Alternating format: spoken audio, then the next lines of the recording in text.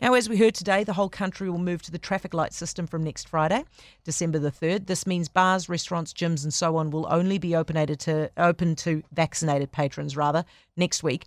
For Aucklanders, the hairdresser and the barber will be allowed from this Thursday. Grant Robertson is the Deputy Prime Minister and the Finance Minister. Evening, Minister.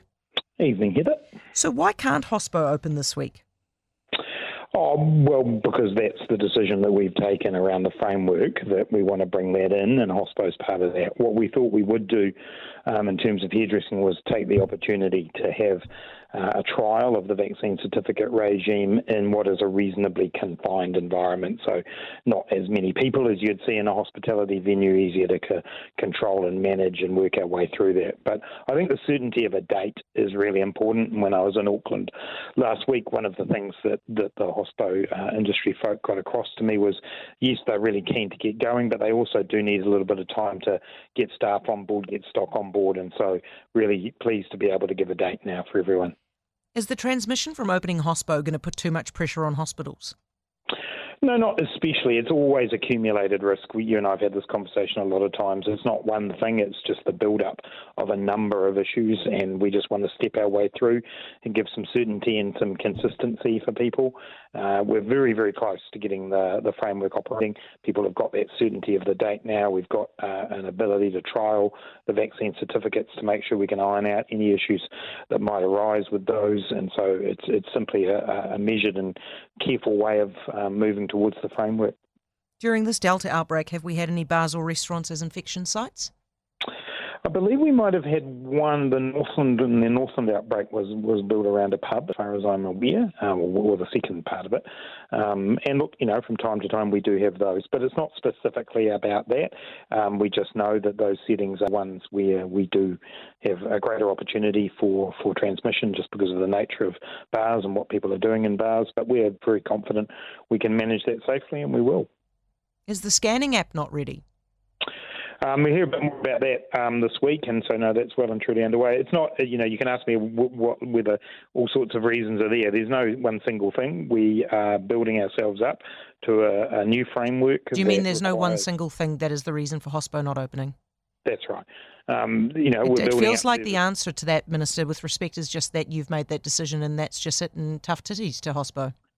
No, not at all. As we've said numerous times, we operate on advice from public health officials on a risk-based approach. We're moving towards that when we get to the vaccination levels, when we get to the decision that we want to. We have the ability to trial it through the hairdressers. We think that's very low risk and offers us an opportunity to test. So what's the risk? Well, the risk remains the risk of transmission, which has been the risk all along. Yeah, but you've said in this entire Delta outbreak, we've had one bar or restaurant attached to as an infectious zone. So, I mean, there is clearly no risk. I mean, it's confounding, isn't it? Why wouldn't we open bars and restaurants? It's confounding because we haven't had bars open, so it's kind of like we have. It's a catch-22 situation. You've got 20 cases a day in some cases in Waikato. You've had bars and restaurants open there, haven't you? Yes, but I think you were talking about the Auckland outbreak. I'm talking about the entire Delta outbreak. Yeah.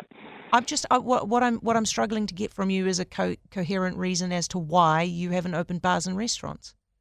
Because bars and restaurants, on the public health advice we have, represent some of the places where there is a risk of transmission higher than others. It doesn't sit on its own. It sits in a broader framework of where we have risks in a number of different settings, and if we add all of them up, they represent a public health risk.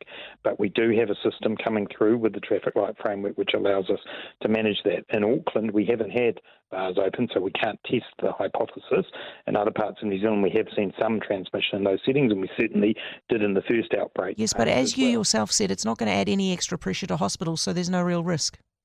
Well, we're still working our way carefully through it. I mean, of course, decisions could be made that are different, but we are consistently throughout this have taken a careful and a measured approach, and it's served us really well. And we will now, with a date on next Friday, we know when Hospo's opening. The people that I met with last week were keen to get some time to run in. Of course, they're keen to open, but now they've got the certainty that they're looking for. Are you still going to be running MIQ in February? But we haven't taken our final decisions on that, and we'll obviously have more to say about that. MIQ, and we've signalled this for some time, MIQ has a future particularly around supporting people who are not vaccinated and people coming from high-risk countries. But we've been very clear that we want to move to self-isolation as the default, and we will do that in the first quarter of next year, and we're just working our way through the details of that. And obviously the decision by NZTE to open up their allocation for January and February is to give some people some certainty and confidence, but Ministers, Cabinet, hasn't made the final decision about what dates in the first quarter we're going to start moving more people to self-isolation. You announcing that in the next couple of weeks? We're announcing that soon, and Prime Minister signalled it'll be before Christmas. There's a few matters to deal with, but we're well advanced in our thinking about what we can do, talking to airlines, talking to others about what's possible, immigration officials, etc., as we move towards, getting ourselves to people more in self-isolation. Will you drop it before Christmas so we can get some families back together? So we haven't made that's not the decision we've made, and we've signalled that it's likely to be the first quarter of next year, and that's the pathway that we're on. Did you tell the truth when you blamed the SaIL GP decision on officials? I didn't blame officials. I stated the truth, which is that officials advised us a package of group bookings for sports-related and cultural-related activities that didn't include SaIL GP. And can I just stop you there and just correct that? It says your statement says the decision was made by the Border Exemptions Officials Group. Yeah, what my statement says is that they made the recommendation to ministers. Ministers then no, it says they made the decision. Well, they did make the decision because they put the package together. There's no difference between the fact that they did that and then ministers took the final call, the Board of Ministers group. So the ministers made the final decision, did they? The process over the course of the last year and a half has been that the MIQ officials come up with their list. As the Minister of Sport, I've advocated strongly for sporting events and sporting groups to be part of the MIQ process, and I have not succeeded on many occasions. I'm not part of that Board of Ministers group, but that was the officials' recommendation, was that the SaIL GP wasn't in there. Sorry, can you just clarify for me, did ministers make the decision or did officials make the decision? Well, officials made a decision not to include it in their package, and ministers endorsed that decision. Right, and they made that decision based on a meeting where verbally ministers made the decision. Well, no, they made that decision on what they put forward to ministers at that meeting. The officials have done a lot of work, and all credit to them, they worked very hard, but they have come up with their package, which they have recommended to ministers. So when Kara Isaac says that they verbally confirmed with ministers the decision not to allocate places in MIQ for SaIL GP, you're saying that that's the officials' decision and ministers just went along with what officials decided? Ministers went along with the package that officials recommended, and that's been pretty much the pattern throughout this. Ministers like myself as the Minister of Sport... So officials are running this country, are they? On the case of MIQ, they make strong recommendations, and ministers did. I'm not denying ministers accepted their recommendations. It's a group that I went along to that meeting because I advocate on behalf of the sports groups. SaIL GP, let's make sure we're also aware there have been long conversations between Sport New Zealand and SaIL GP.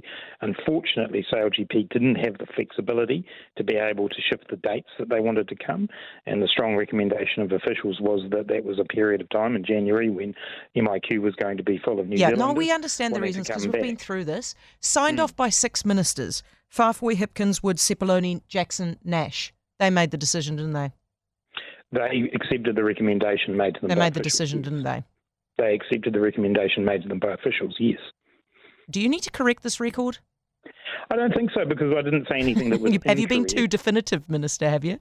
I didn't say anything that was incorrect. Do you agree with Stuart Nash that groundswell are racists and anti-vaxxers? Oh, I wouldn't use those words, no, because I think when you do that, you cast that aspersion on a lot of people. I certainly saw some signs from the rallies that could fit that description, but I'm not... Signs that they explicitly asked those people not to turn up with. So will you be asking Stuart Nash to withdraw and apologise? But they did turn up with them, they can they? ask you to do anything, Minister. You know, it's a free country. People will turn up with weird stuff sometimes. It's not their fault, is it? Yeah, and as it doesn't make them anti-vaxxers, does it? That's not a term that I would use to describe the whole group. So, Minister Nash has explained his reasoning for what he said, but that's not a term I'd use to describe. Are you going to ask him to apologise? They'd like him to apologise. That's not my job to do either. Would you ever back down on Three Waters? I think Three Waters program is essential, and everybody realises that the status quo doesn't work, and New Zealanders are not only not got the water infrastructure they deserve and need, but are also going to end up paying more than they should if we stick to the status quo. So we're going to press on with the reforms. Minister Mahuta has obviously announced the group of mayors and representatives of iwi to work through governance issues, and hopefully we can come up with some consensus there. But in terms of the overall program, no, we're going to be pressing on with it because New Zealanders deserve better.